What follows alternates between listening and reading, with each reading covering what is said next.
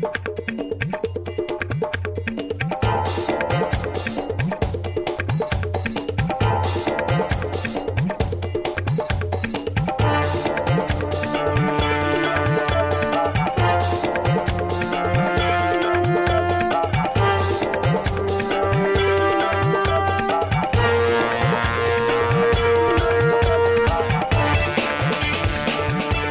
to Fandom Media. Because there are so many shows out there that are quality or worth watching or not worth watching, we have to take the occasional episode where we cover a variety of shows. In this episode, in fact, we're covering 18 comedies, 13 dramas, and 1 documentary. We're going to cover shows that have aired relatively recently or are coming back soon. Mostly shows that more than one of us have watched, but there's a few exceptions. And part of the goal here is to, like I said, not just cover a bunch of shows, because we can't possibly do all of them episode to episode, but to judge what you guys are interested in and to get your feedback on which shows we should go deeper into. While we go through these, I'm going to recommend the site GoWatchIt.com to you all because it's a great tool. You can just type in whatever show or movie you're looking for, and it'll tell you all of the legal sites that it's on for streaming or for purchase. We're going to try to do an episode like this from time to time, especially when there's a bit of a lull in the shows we're watching. In fact, right now we're only doing Better Call Saul, and it has a week off. So this is a perfect time for us to do this. But we will maybe do it more often, depending on the feedback we get from you guys. So let's get started. Fandommedia.reviews. First of all, a show that we all enjoy, Silicon Valley, one of the 18 comedies that we're going to talk about today. And of course, as you can see from the length of this episode, we're not going into too deep into any of these particular shows. One nostalgic thing I have for this show is that it launched itself following Game of Thrones. It was on right after it on HBO, the time slot right after. So it's a nice balance from after the dark and heavy and violent Game of Thrones. It leaves you kind of going, whoa, with some lighthearted comedy, but not, but still something that's plot driven. Yeah, it definitely has me on the edge of my seat. Pretty much as Game of Thrones. Personally, I'm very invested in the plot of these engineers. Strangely, it's very exciting, but I really just love anything that Mike Judge does. He, of course, has done Office Space, King of the Hill, Idiocracy, so many things, and this one is a serious contender for one of my favorites. I like it a lot as a comedy. Most of the comedies I watch, most of my favorite shows tend to ostensibly be comedies, but really they're dramas that just have some funny stuff happen. But this one's a comedy. This one's just hilarious, and is also very plot-driven for being a comedy. Also, it has a stellar cast. It's got so many great comedians that we love, like Zach Woods from The Office, and Kumail Nanjiani, who we love his stand-up, and a lot more. Yeah, Martin Starr, and T.J. Miller, and Thomas Middleditch. And that show's on its 4th season now, and it's been renewed for a 5th.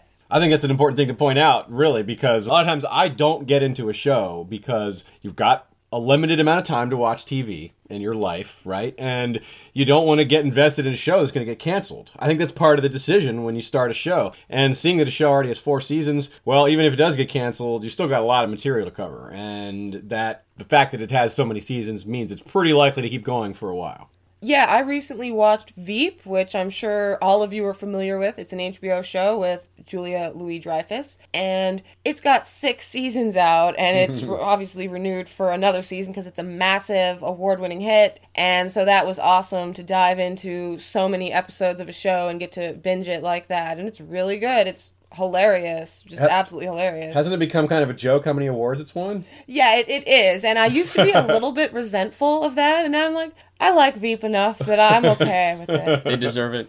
I don't know about that. They deserve some of them, just not every year. So a lot of times when I'm thinking about what to recommend to people, shows that I love a lot, but have, 8 seasons of 20 episodes each, it's really hard to recommend that to someone. It's a lot to take on. So a lot of times I find myself recommending the shorter shows with shorter episodes, shorter seasons, less total seasons, because it's more accomplishable. And a lot of times I'm trying to win someone over with a good recommendation, give them something short they can accomplish, and if they like that, then I'll go ahead and recommend the longer thing. Something that fits that bill pretty well is The Leftovers. It's just about to conclude its 3rd and scheduled final season. I think that it has 10 episodes per season, or about an hour long each. The final season is 8.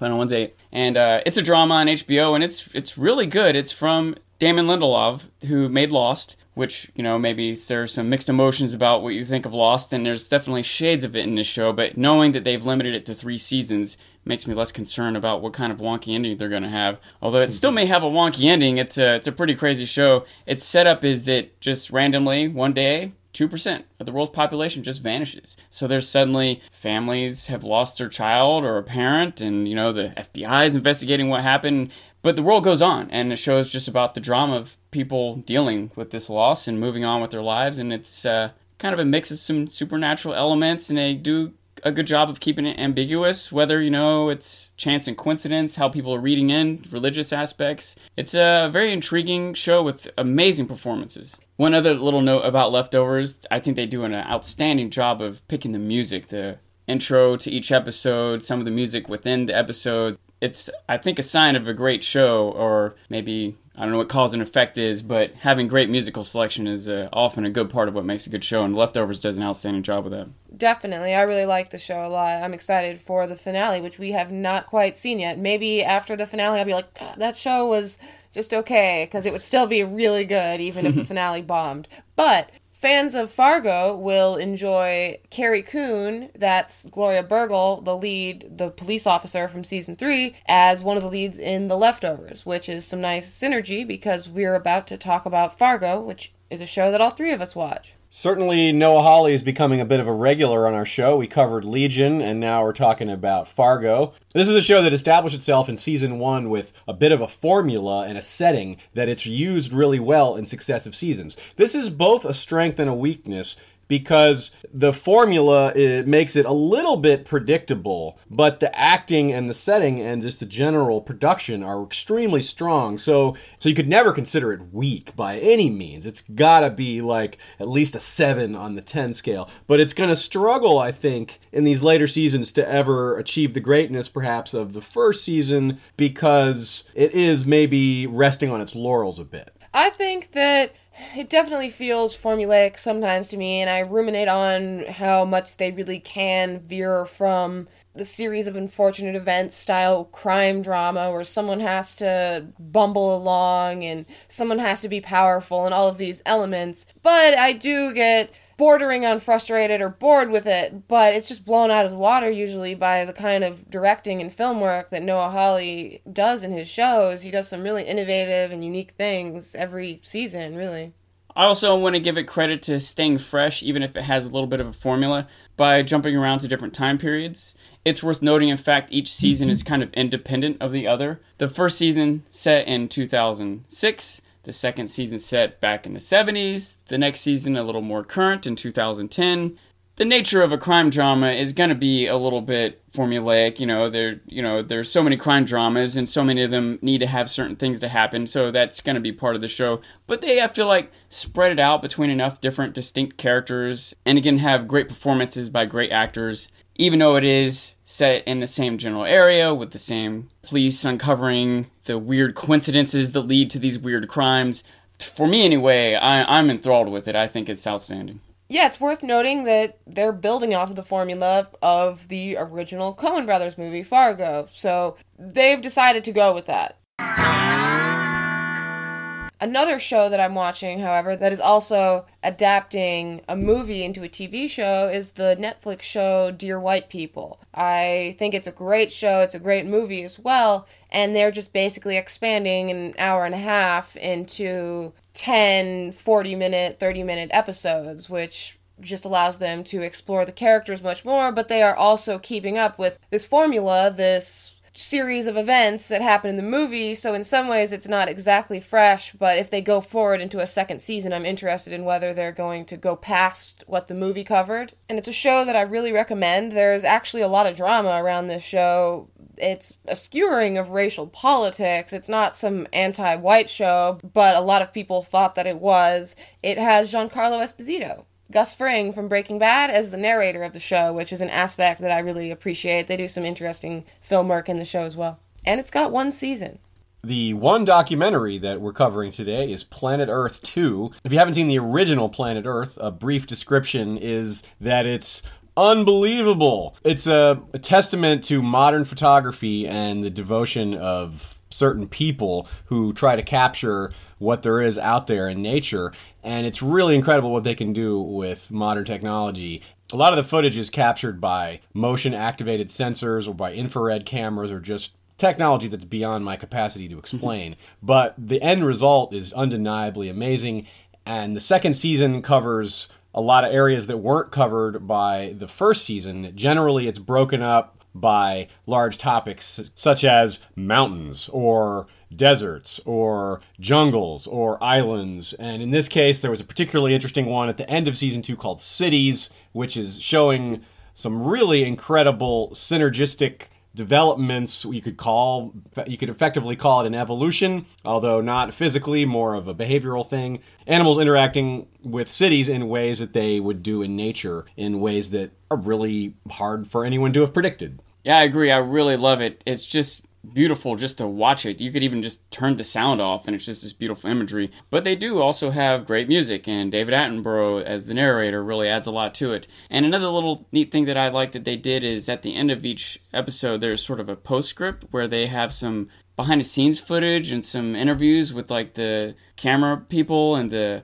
producers and whatnot, just the process they had to go through to get everything filmed, and the challenges that they faced and everything. It's in addition to like the visual imagery and even, I don't know, education about our world, there was also some neat drama to how they captured it all. Another show that I'm the only one watching is Casual, which is airing on Hulu. It's currently on season 3. It's another show with kind of vaguely awful people doing somewhat awful things that are relatable. It's a dramedy. All of that isn't to say that I don't like it, because I do actually really like it. I'm not sure exactly what distinguishes it from other shows like You're the Worst or Love, which we're going to talk about next, or a handful of other shows, but it is an interesting setup. It's about a brother and a sister and her daughter who are all in the dating world. And so they are interacting with each other, which is kind of a weird scenario. And it touches on dark subject matter, of course. And I like it a lot. I think I like it a little bit more than the next show we're about to watch, but it's also got a little bit more content because it's on season 3, and the next show just came out with its second season. This is Love on Netflix, which is a Judd Apatow show with Gillian Jacobs. That's Britta from Community. I particularly like this show. Admittedly, I was a little turned off at first, just the name Love. I'm like, some romantic comedy. I don't think I really care about this, but Love and Casual. Yeah. But being Judd Apatow, all right, he's got enough that I'll give it a chance. And Shay actually scouted it out for me first. She liked it, so I watched it, and it was really good. I was really surprised. It wasn't really a romantic comedy, I wouldn't say. I think one thing about it that I liked that was kind of unique is it followed the two central characters sort of independent of their relationship with each other. And if you think about it, in your real life, when you're in a relationship with someone, you still have your job and your roommates, you have your hobbies and your life, and then also you spend some time with your girlfriend or boyfriend or whatever, And so that's one thing I liked about this show is that, everyone that gets into a relationship isn't necessarily good for each other. It's not necessarily going to be a good relationship, and so you see them kind of struggle through it some. And also you see all the other aspects of their life, not just their relationship. It is really funny. It is, like Shay was saying, a dramedy. Like I mentioned, it's like, I think this is closer to comedy, but it is, it's not quite a drama with some funny stuff in it. It's more like a comedy with some serious stuff in it. But it was definitely refreshing from most of the romantic comedy genre. The points you were raising there, Sean, makes me think of one of my favorite comedies out there, Man Seeking Woman. It has 3 seasons out, and it's over. It's 3 and done. In the most recent season, they started to explore the main character, that's Jay Baruchel. He got into a long-term relationship, but they had multiple episodes following his girlfriend, Lucy, throughout her life and seeing her friends and all these things, and I was really happy with that show for doing it, but the show is awesome in a lot of other ways. Yeah, I'd say this is a really fantastic show. I really hate the term underrated and overrated because they're so subjective, but if I were forced to call a show underrated, I would say it's this show. It's really hilarious, and it's hilarious in ways that are really inventive. There's a certain trope of comedies where somebody makes a ridiculous suggestion or makes something that's really exaggerated. A lot of animated shows will take this and go all the way with it and say, oh, this ridiculous suggestion actually comes to play. Like, how many times has Family Guy said, remember that one time when blah, blah, blah, and they cut and you see the weird, crazy thing actually happen, you know? But this is a live action show that does that, and it also goes really far with some of these jokes in ways that are just gut-busting. For example, in one of the early episodes, there's a situation where the main character is uncomfortable with his attractive girlfriend's old friend who's come to visit. The old friend is literally a monster made out of penises. He's a Japanese penis monster from another dimension. Yes, that's an important distinction. And Josh, the central character, his girlfriend at the time, can't understand why he doesn't want her to hang out with the penis monster. Yeah, she treats him completely normally, even though he's literally made out of penises. So, highly recommend the show. It features Eric Andre, who's also a well-established comedian and a hilarious character in his own right in the show. And it occasionally does a switch to Woman Seeking Man, which is a great feature that Ashea described. They also have done it with his sister. I remember when the show was first being advertised, I kind of blew it off as some silly slapstick comedy, but you guys watched the first episode, and you were laughing out loud, and so I watched it, and man, I was sold. It was so funny. Again, I would say this is more of a straight comedy compared to some of the other more, more gay shows? Yeah. But yeah, I agree. At the time when I started watching it, I was realizing how much I loved Louis, and I was comparing and contrasting them. Louis, a lot of times, has sort of exaggerated humor, where the way you would tell a story to be funny, you'll exaggerate it. And in his show, he'll show the exaggerated thing. Well, this show goes a step farther. It's not exaggerated. It's just fantastic. Yeah, or just completely ridiculous. Yeah. But they run with it and act like it's normal. And behind all that, they're really hitting some good points about relationships and what it's like to date and even, roles in society and so on. It's a really, really good show. On the other end of the spectrum is a show that goes to great lengths to be very real and realistic and have very human portrayals and very much features those human portrayals. It centers around the characters and their decisions. The Americans. It's a show about a couple who are Russian spies that have a family, but they're living in America posing as Americans in the 1980s, which is a particularly interesting era because there's no cell phones, there's not a paucity of recording devices everywhere or cameras.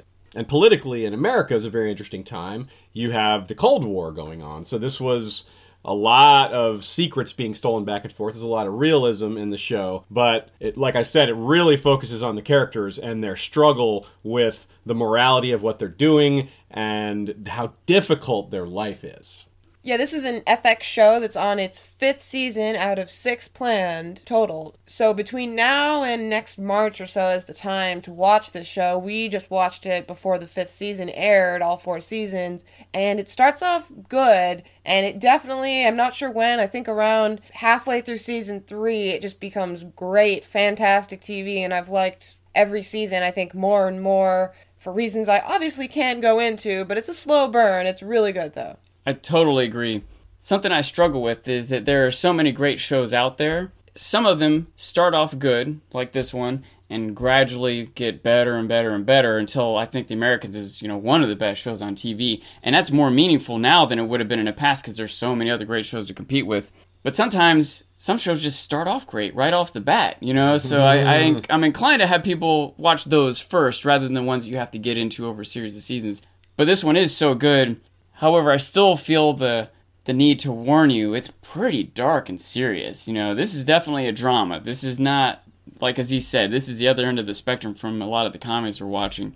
I'm not sure that there's a show that does tension better. Out of all the at least out of the shows we're talking about today, I would say tension is handled best by the show, The Americans, compared to anything else. In the beginning, it does, I feel like, try to hit a formula of having sex and violence every episode. But that soon gives way to the characters and the drama and a lot of tragedy even. And it's really about the relationships of this family and how they deal with their lives and their torn loyalties and hidden secrets and so on. It's really, really good. Great performances.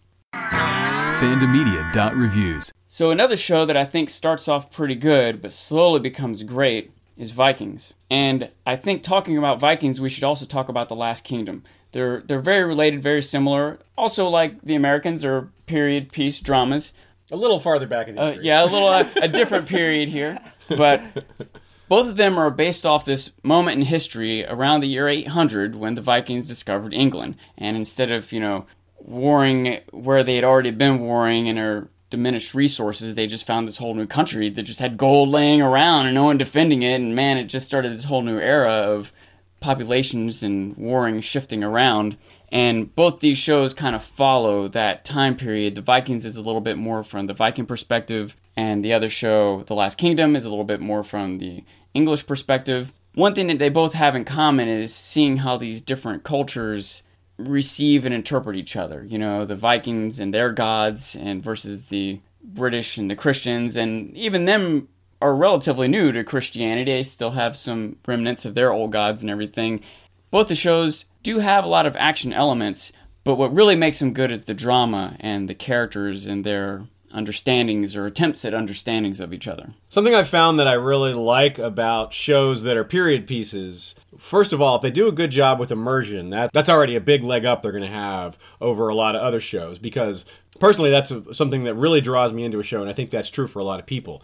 In this case, these two shows have a lot, like you said, have a lot of action, but they don't rely on the action. The action isn't the culmination. The action isn't the climax. The climax is what happens with these characters. The climax is what happens with these large political events. And that is great, because relying on action is very problematic, because as we've seen, a lot of us are probably kind of tired of the way action just lacks tension when you have characters that you know are safe. And in shows like these, not only do you not always know that the characters are safe, but since they're not framing these as the key moments, you're not disappointed with the fact that this is supposed to be tense, and it's not, because the characters we care about always come out ahead. And I also really like the historical elements that are present here. Both of these shows take a lot of real history and change some things, timelines especially, to fit and make it a little more dramatic, to make things work a little better for what they're trying to do. And that's fine. It's understandable. And of course, the big caveat to all that is a lot of the history of these time periods isn't known very well anyway. So it's especially fine to play with history when a lot of it is uncertain in the first place. One of the things I particularly like about Vikings, first of all, it is about to go into its 5th season, and one of the seasons was double length, is it's done a number of things that I've rarely or never seen a show do well. In the case of Vikings, like Sean said, it didn't get weaker. It hasn't jumped the shark. It's just gotten stronger. And it's done that while having multiple large time jumps and having an almost complete shift in the main characters of the cast. A very gradual changing of who the main characters are. And it's done that really well by continuing to introduce really strong actors and writing compelling drama around these characters with this backdrop of violence and death and the harsh environments of the 9th century in England.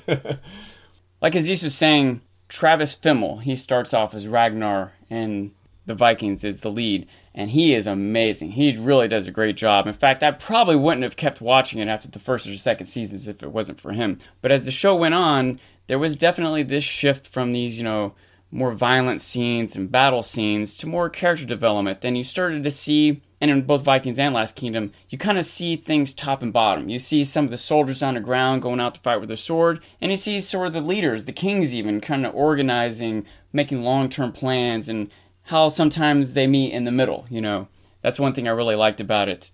Last Kingdom has a lead who is perhaps considerably less strong. A lot of people, I'd say, criticize the lead choice for The Last Kingdom. However, even though he's the lead, the show doesn't exactly revolve around him, which is interesting because the show is based on books that definitely revolve around him.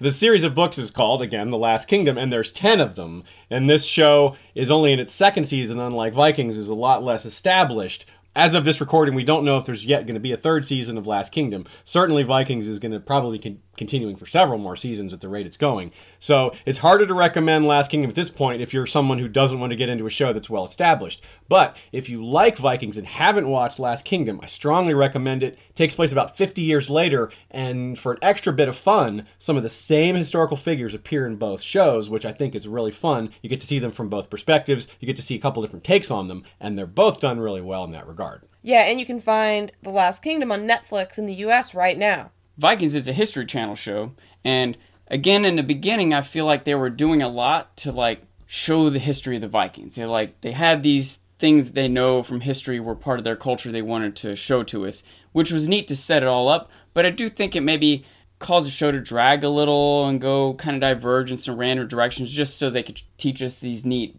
elements of history. But I think once they got through that and started to zero in on these characters and their drama and their relationships, man, by this last season, I couldn't believe how good it was. It was really, really good. Fandomedia.reviews. One period piece that I'm watching is a Hulu original. It's called Harlots, and it's actually inspired by this list called Harris's List, and it was a list of all of the prostitutes in 1775 London. Whoa. And so... Were there 3 names on the list?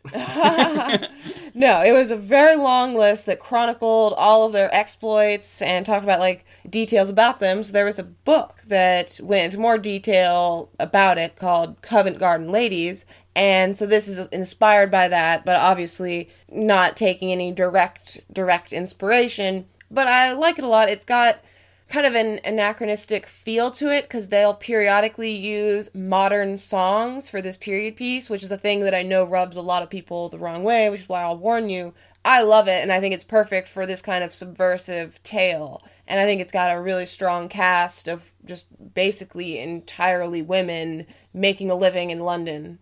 If you're a fan of the show Westworld, which we all are, you might want to try the show Humans. It's not nearly as big a production, it doesn't have nearly the star power, and it's not a mystery-based show, and it doesn't really have a lot of action. But it does have intriguing questions about what it means to be human, because it has the same basic premise, which is there are now humanoid robot-type beings that are starting to gain consciousness. And that's obviously a central theme of Westworld as well. And how humans react to the fact that these quote-unquote machines are now conscious. And of course, the central question is whether or not they should still be considered machines. So that becomes very interesting. The show is made in England. Like a lot of the shows we've discussed today, it's a joint production. Something I certainly don't remember from my youth that's happening a lot now is that shows are often joint productions that are connected across the water. Like in this case, we have Channel 4 teaming up with AMC. Yeah, in this case, it was a little curious because AMC got a pretty shoddy deal to release the episodes delayed from the UK, which, I mean, in our digital world, that just doesn't fly. It's really difficult to do that. In the first season, it was a week later, a week delay, manageable. A lot of spoilers out there for US people, but manageable. But the next season, it was like multiple months, which was a bummer and I think really hurt the buzz around Humans, basically. But I think it's a really great show. It's got a really good cast, and I personally, as much as I did like Westworld, I like Humans even more, but there's 2 seasons of Humans. It's a little unfair. It's also got an actor from one of my favorite shows, Utopia, Neil Maskell, and I think he's a really talented actor, and that you should also watch Utopia. I also liked Utopia a lot, and that actor in it was outstanding.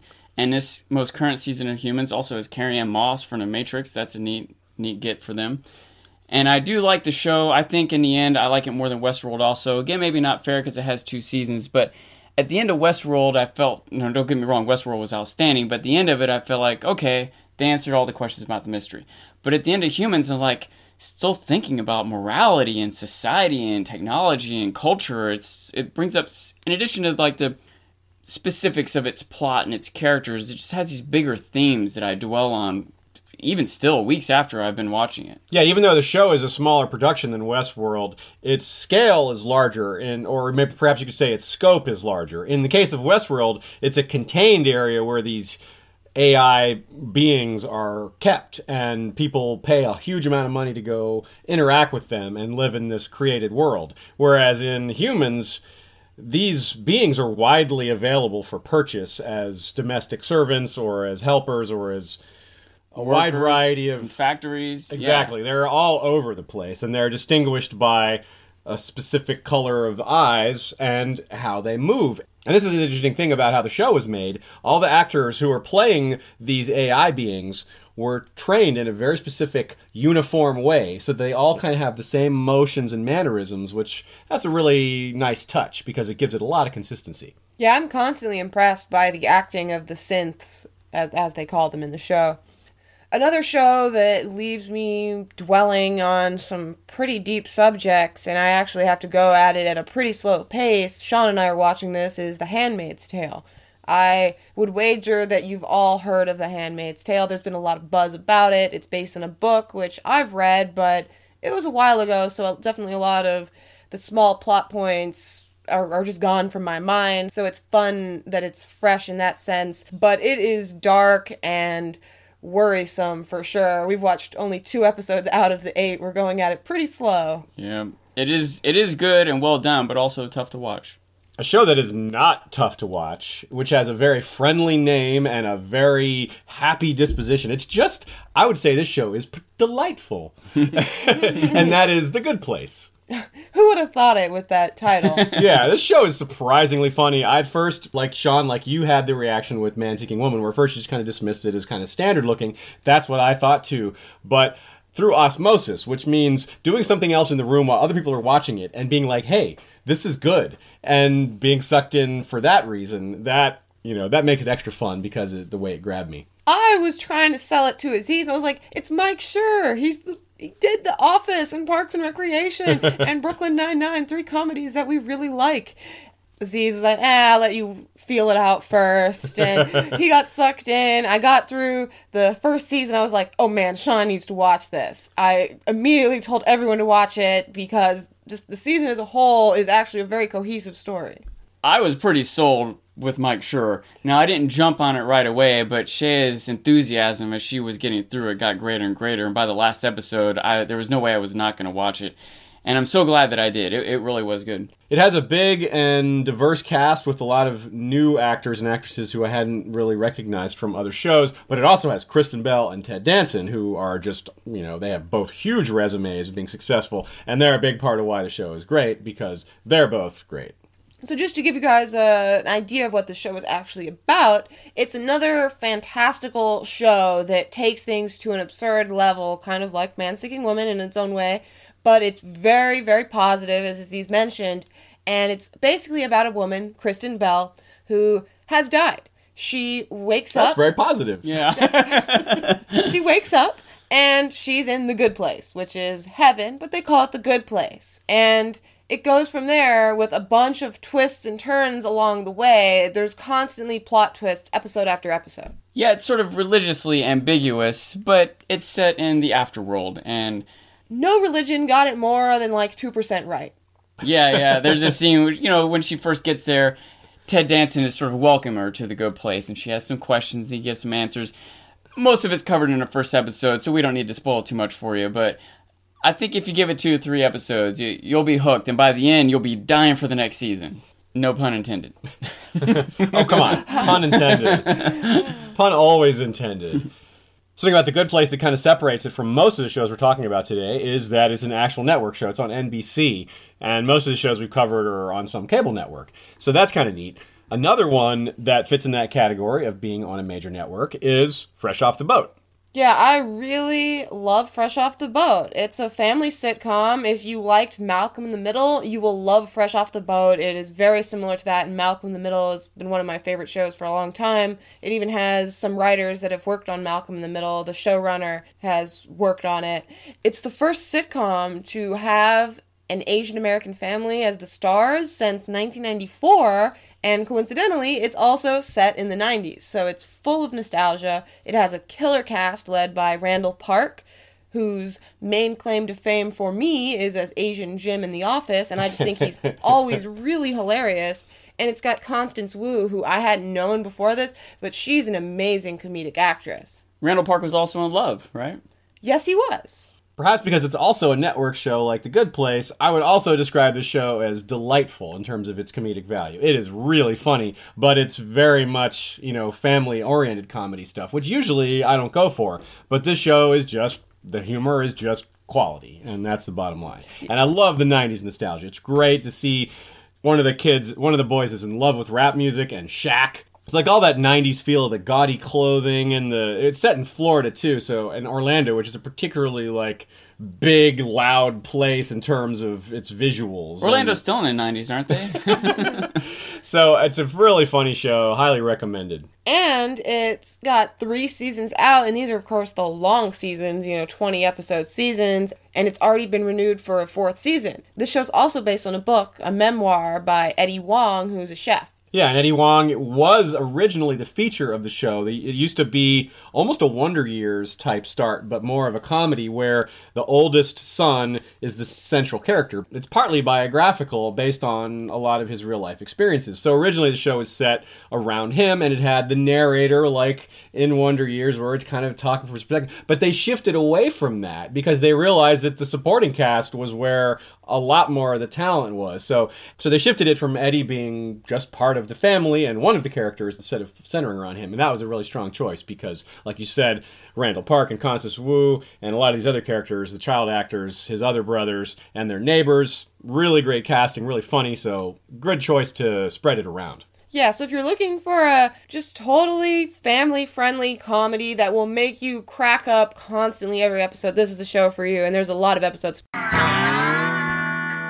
Another sort of positive show that I watched, it's a little more cheery. It's not towards the dramedy side, but it is definitely very plot-based, is Jane the Virgin.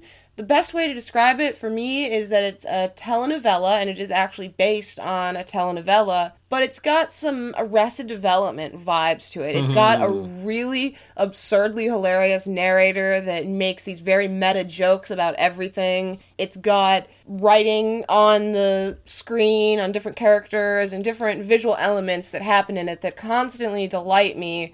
And it also gets into some pretty heavy things sometimes, but it always keeps it light, more like a ABC special type of thing, after school special, which isn't to sell it short, but it isn't dealing with things necessarily with the full darkness that a dramedy would. A little bit about the show. It, like I said, it's basically a telenovela, so the premise is that the main character, Jane Villanueva, is a virgin. She's waiting for marriage to lose her virginity, and she goes to the doctor, to the gynecologist, and the gynecologist is having a bad day. She's breaking up with her girlfriend, having a fight or something like that, and she accidentally gets her patients mixed up and artificially inseminates the main character with this man's sperm, and so Jane is man's sperm? And so Jane is pretty devout, and so she's not necessarily gonna have an abortion. They definitely give thought to that, but her life moves forward after this and goes in even crazier telenovela ways with murders and all sorts of things like that. It's a very dramatic show, but I definitely think it's worth checking out if you're looking for a little drama of a lighthearted nature, a cheesy nature almost. It does sound kind of Arrested Development-ish. Yeah, Arrested Development does have that sort of thing. It has some, like, plot twists that are just kind of ridiculous. I don't want to give away Arrested Development things because surely some of you haven't watched it. We'll hopefully be covering it when it comes back, though, on Netflix.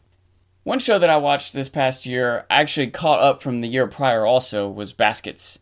This is a show that's produced by Louis C.K. At first, I didn't have very high expectations from it. It stars Zach Galifianakis, but being Louis C.K., that's enough to get me to watch it, and it turned out to be very, very good. It's ostensibly a comedy, but really it's not. It's a drama, and it's oftentimes very dark and very sad, and I don't know if that's the best way to pitch this show. And honestly, I don't know how many people will love it. I don't know what kind of mass appeal it would have, but it really hit for me. It's just, Louis C.K.'s humor is just perfect for me, and I really appreciate what you're seeing here in this show. The central character, Chip Baskets, is just kind of struggling through life. And the setup is that he wants to be a clown, and for whatever reason, he's got it in his mind to be serious about this. It's kind of like a funny thing, but in a show, a lot of things that on the surface are funny, you see that there's maybe a serious element to, and he goes to Paris to go to clown school, but his life is just full of failures and tragedies.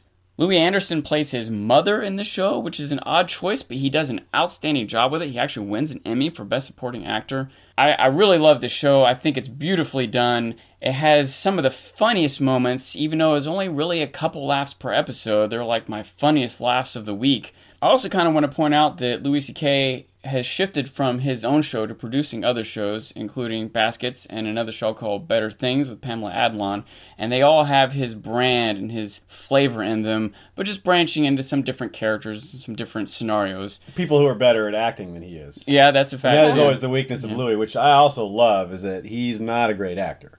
But these other shows that he's producing, he's able to use people who are great actors. One of the shows that I'm completely positive is going to be in my top 10 shows of the year is Anne, also known as Anne with an E on Netflix. This is another co-production CBC Netflix show. It's obviously an adaptation of Anne of Green Gables, the classic children's book series, which has always been one of my favorite book series growing up. If that's not enough to sell all of you, a children's book series from 1920, then let me sell it to you a little bit more. It's by Moira Walley-Beckett, who is one of the main writers and producers for Breaking Bad, and she actually wrote Ozymandias, which is widely considered to be the best episode of Breaking Bad, and she wrote Fly, which is actually my favorite episode of Breaking Bad, and she wrote every single episode of Anne, 7 episodes, and the first episode is directed by Nikki Caro, who did Whale Rider, and that sort of sets the tone for the series as a whole. It's got another actor from one of my all-time favorite shows, Utopia, Geraldine James, who's also been in Star Wars, and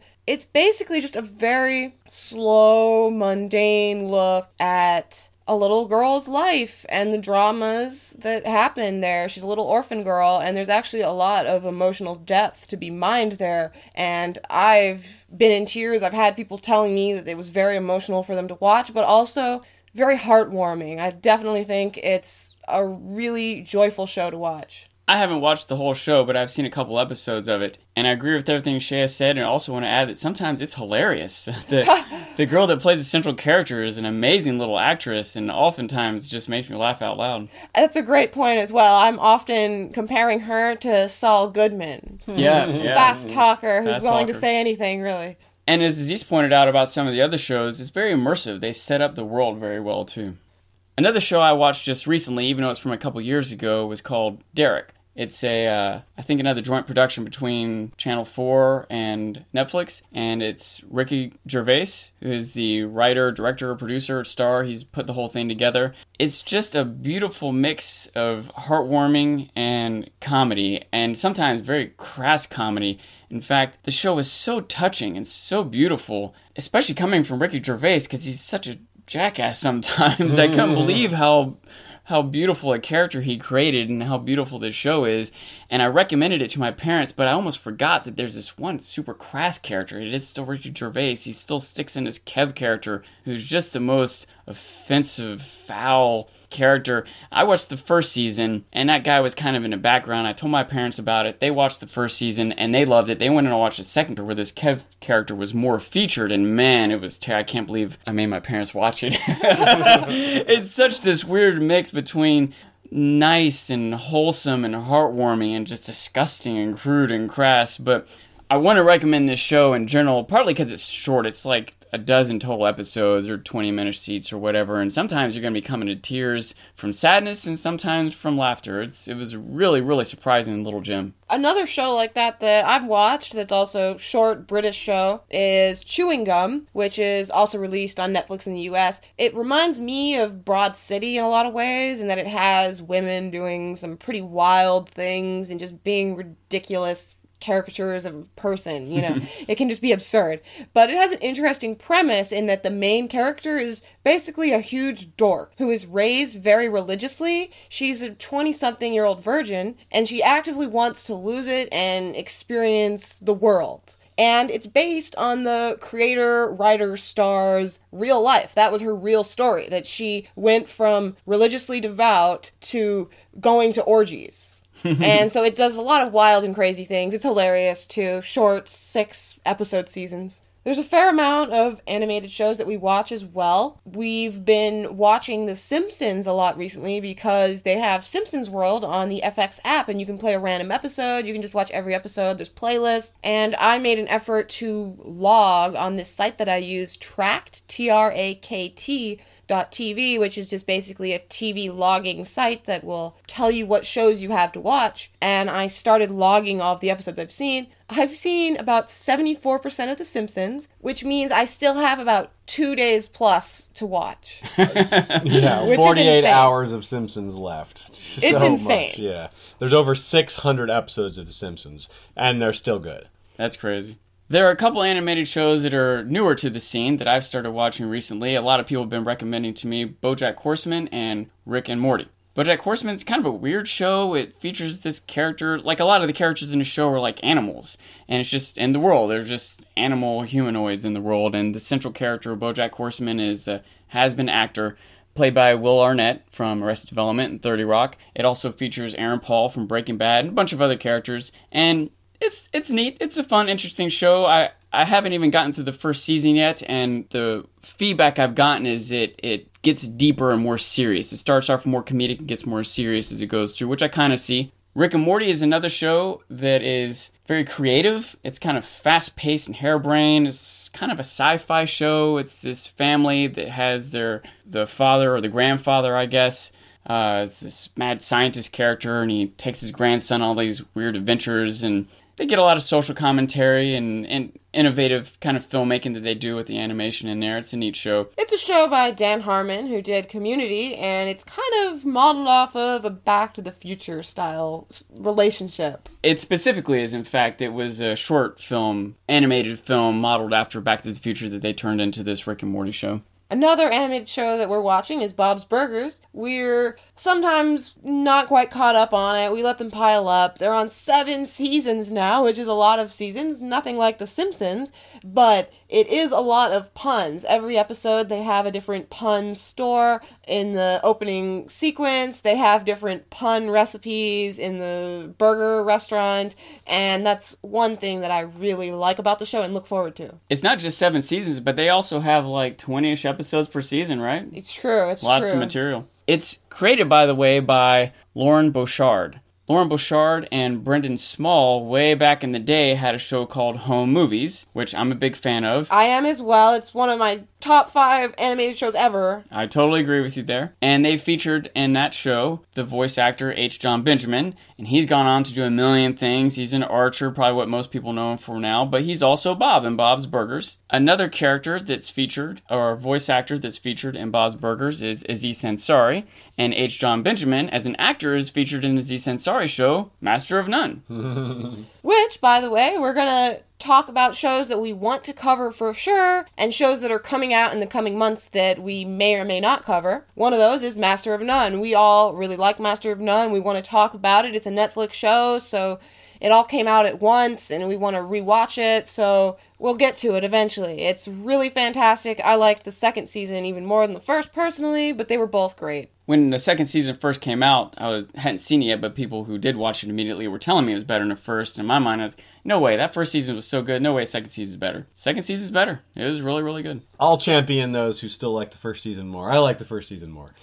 You're just a dummy head. One show that Sean and I are going to cover, it'll be our first episode with just the two of us, is The Get Down. It's one of both of our absolute favorite shows out there. I think it's the best thing that Netflix has done myself. I just think it's just a masterpiece. It's a Baz Luhrmann show about the formation of hip-hop, the death of disco, about the Bronx in the 1970s. It's about a lot of things. It's a superhero show. It's just amazing. I agree. It was a huge production, visually stunning, great performances. It's almost like a musical. There's lots of song and dance mixed up in it, and it's a time period of music I really love, the early origins of hip-hop. It follows a group of characters, most of them high school kids, who maybe would have just had a crappy life and the crimes of the ghettos of the Bronx in the 70s, but instead they have these opportunities in music, and it has a lot of parallels to the history of hip-hop and even America. There's lots of social commentary being made. It's an outstanding show. I think super underrated. Another show that just came out that we haven't had a chance to watch yet is House of Cards. That's a show Aziz and I have been following. I'm sure we'll watch that show. We may or may not give it its own coverage, but it's definitely something we're looking forward to. Yep, up to its 5th season now. 2 other Netflix shows that are coming out soon are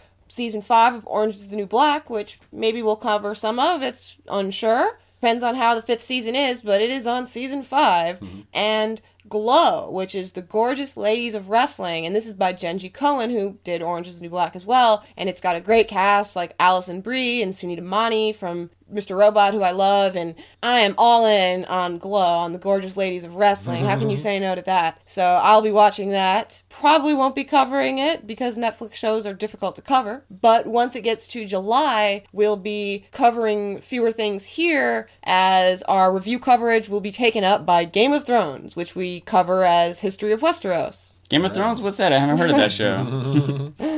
Around the same time as Game of Thrones, the show Insecure is coming back, which is starring and created by Issa Rae of the web series Awkward Black Girl, co-created by Larry Wilmore, and it's just about a black woman's experience, New York City. She's into rap, she likes making jokes, she likes working on her community, she's in the upper middle class, in the middle class. So it's about a different segment of black life. I think it's really, really good, hilarious. I love the music selection. I haven't seen that show, but I did hear an interview with her, and it makes me want to watch this show. And the next show that we are definitely going to cover is Broad City, which comes back in August for its 4th season, and we're all really big fans of the show. It's just absolutely hilarious. Oh, yeah. I do love Broad City. Fandomedia.reviews. So that was a whole lot of shows we just covered. If we talked about a show and you can't quite remember which one it was and you want to get a little clarification, go ahead and tweet us at Fandomedia or go to our website, fandomedia.reviews, and leave a comment on this episode post. Every episode we put out has a corresponding post on our website. Signing off from the last fandom on Fanet Earth, I'm Fan the Virgin. I'm Fan Seeking Woman. And I'm Fan with an E. Fane.